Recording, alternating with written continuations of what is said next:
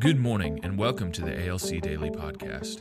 My name is Jared Pollard and I am the Youth and Worship Pastor here at Abundant Life Church.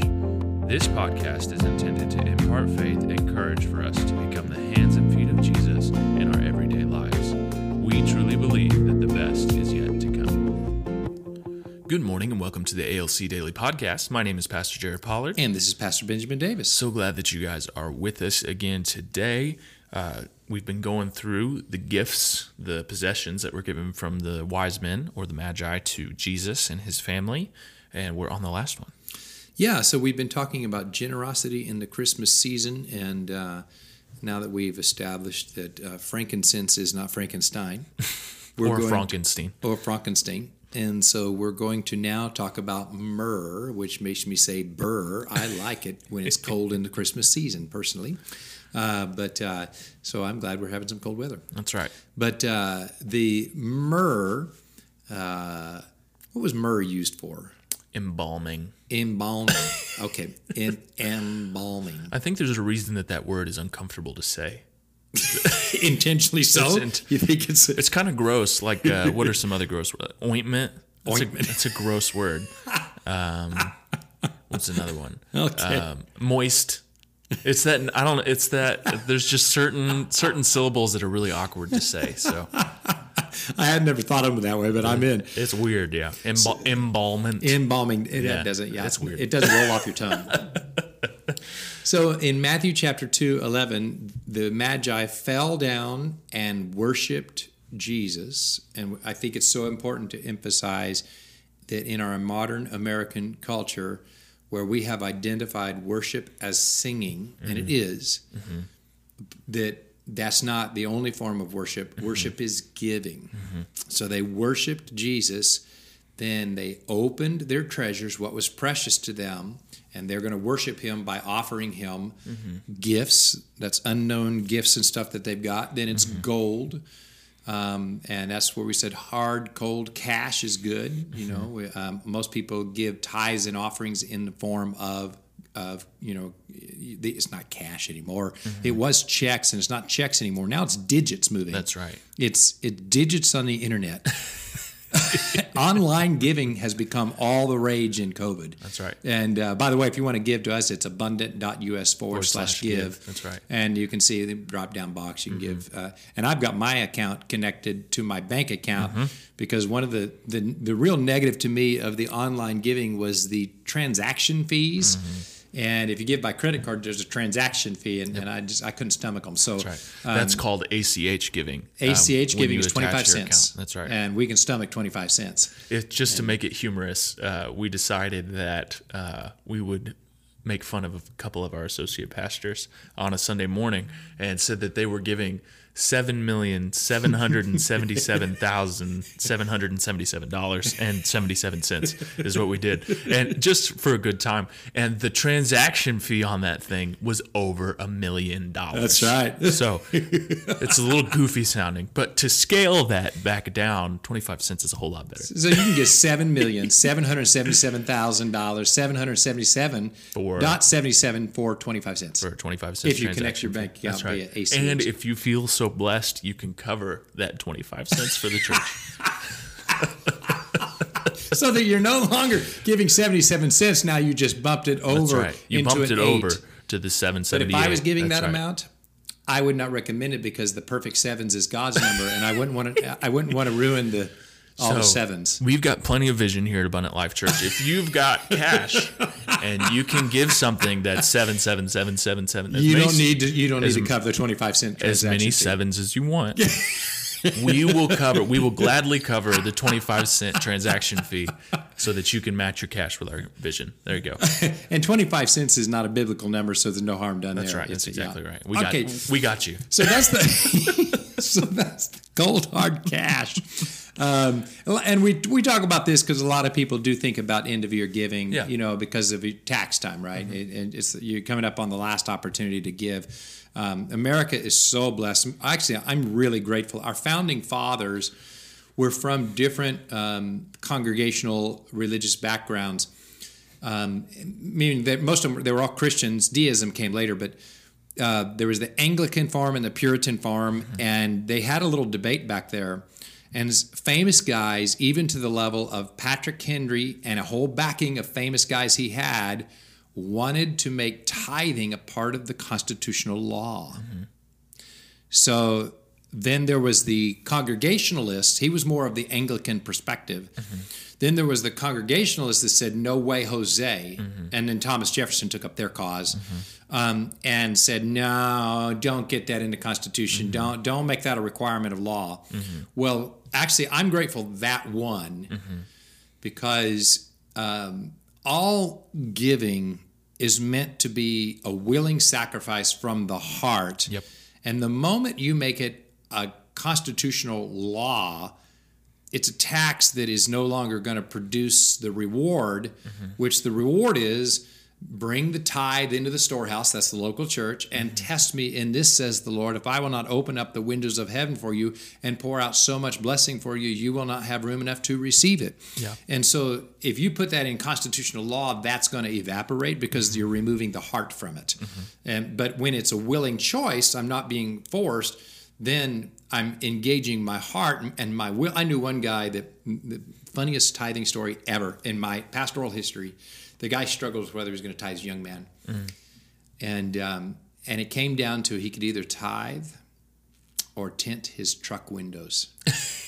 And boy, did he want tinted windows on his truck. But you know what he wanted more than tinted windows on his truck? He wanted a godly wife. And he didn't have one. And I knew this. I was counseling with him, talking with him. And the Lord was convicting him. He was going to tint his windows, and the Lord convicted him. I want you to tithe instead. So he made the hard choice and tithe, that's 10% of your income, gave that to the Lord, and I watched as God opened the windows of heaven and threw out a godly wife out of heaven and landed right in his arms. It was quite a thing to watch. That's awesome. And they have godly children. I mean, it's awesome. Their family's cool. I mean, That's it's awesome. So so what I'm trying to say is leaders in their little church now and whatnot. So my point is that that it's meant to be a willing sacrifice that we give, and I'm glad it didn't make it into constitutional. A lot of Europe has it in their constitutional law. It's not going so well for them. So let's go to it. They fell down, they worshiped Jesus, they opened their treasures, they offered him gifts, gold, frankincense, and this morning we're on myrrh, which actually plays into everything I just talked about. Myrrh was this anointing oil that they used in burial. Okay, so it's also a commonly traded commodity. So all of these can easily be traded by Joseph while he's traveling to Egypt to establish his business, come back to Nazareth, reestablish his business. All of these are easily traded, okay? But there's also deep symbolism to each one. And myrrh symbolizes the sacrifice that Jesus was going to make. Now, if you want to understand the sacrifice of Jesus, you need to understand the Garden of Gethsemane. God did not force Jesus onto the cross. He let it become a choice that Jesus would make. And that's what that agonizing in the garden is all about. Jesus is struggling with, I don't want to experience this, but yet not my will, but your will be done. Yeah. And God said, well, I'm not going to force you. It's up to you, son. So Jesus felt the weight of that decision of, if I'm willing to go through with this, I will become the atoning sacrifice for the forgiveness of sins for thousands of years of people getting their sins forgiven and cleansed and having a right relationship with God. I will become the source of righteousness. But God didn't force it on him. It was a willing choice he made. And a lot of people mess that up. What I'm saying is they mess it up thinking God forced that on Jesus. He didn't. It was a willing choice he made in the garden. I'm going to go through with it. I'm going to do this thing. That's why he was asking for support from his disciples. But they couldn't grasp the gravity, so they fell asleep while praying. It's happened to me. I've fallen asleep while praying. So he lost all support, and then of course Jesus made the atoning sacrifice, And then he became the source of salvation for thousands of years of people getting their sins forgiven. And amazingly, that one atoning sacrifice that was prophesied by myrrh, symbolized by myrrh, has produced 2,000 years of financial giving. Yeah. It's crazy how much finances have been given into the kingdom of God, into the local churches, to help other people experience the atoning sacrifice of Jesus Christ. Yeah. It's extraordinary. That's good. We just got a video we're going to get translated and send to you of a church building we built in Cuba. And the reason we built it was this guy had all these people coming, and they were sitting outside in little pews he had set up outside.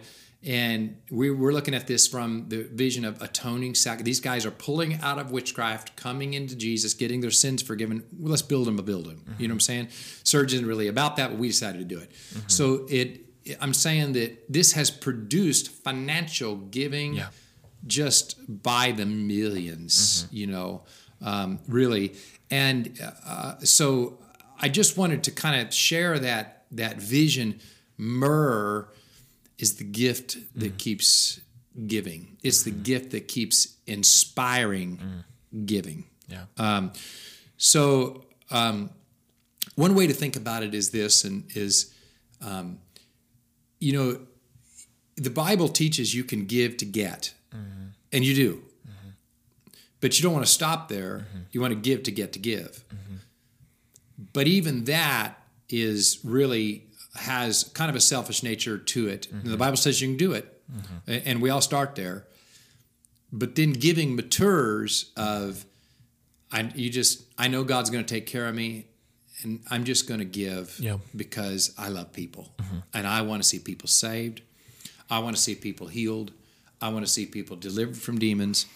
I want to see, I just want to benefit the kingdom of God. It's good. And that's all motivated in the atoning sacrifice of Jesus Christ, which is symbolized by the fact that they gave Jesus myrrh, right?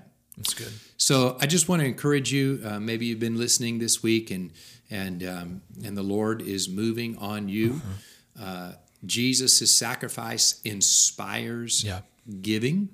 If He's moving on you, maybe to give to one of the homeless projects we're doing, go ahead and act on that. If He's moving on you to give a Christmas offering, go ahead and act on that. If He's moving on you to give to missions before the end of the year, go ahead and act on that. It's all about the things that the Lord cares about, that His Jesus' atoning sacrifice is what inspires us to give to the poor. That's right. It's what inspires us to give to missions. It's what inspires us to give to the local church, right? That's right. Just to do this one more time, I know we did this earlier in the week, but this is just something that the Lord is impressing on us as individuals and something that we just want to share with you guys. This word worship, again, has so many, and praise has so many different meanings. And we talked about the position of the heart. And there's another phrase to use. It's the intention of the heart as well. And so we just want to ask you to ask God, you've been put in a position of giving maybe. What is the intent of your heart? And do what He intends. Do that intention in your heart. And there's blessing in that. It's not, of course there is God taking care of you, but there is a sacrifice that goes in there. Jesus' ultimate act of worship was the intention of His heart to save each and every one of us. And so we're all created in the image of God and given the ability to be positioned and have intention of the heart that is from God. Come on. Thank you for joining us today. ALC is moving forward, and we are having in-person services. Join us at 10 a.m. on Sunday mornings for worship, teaching, and fellowship. Community has been our lifeline during the pandemic, and our house churches are continuing to meet.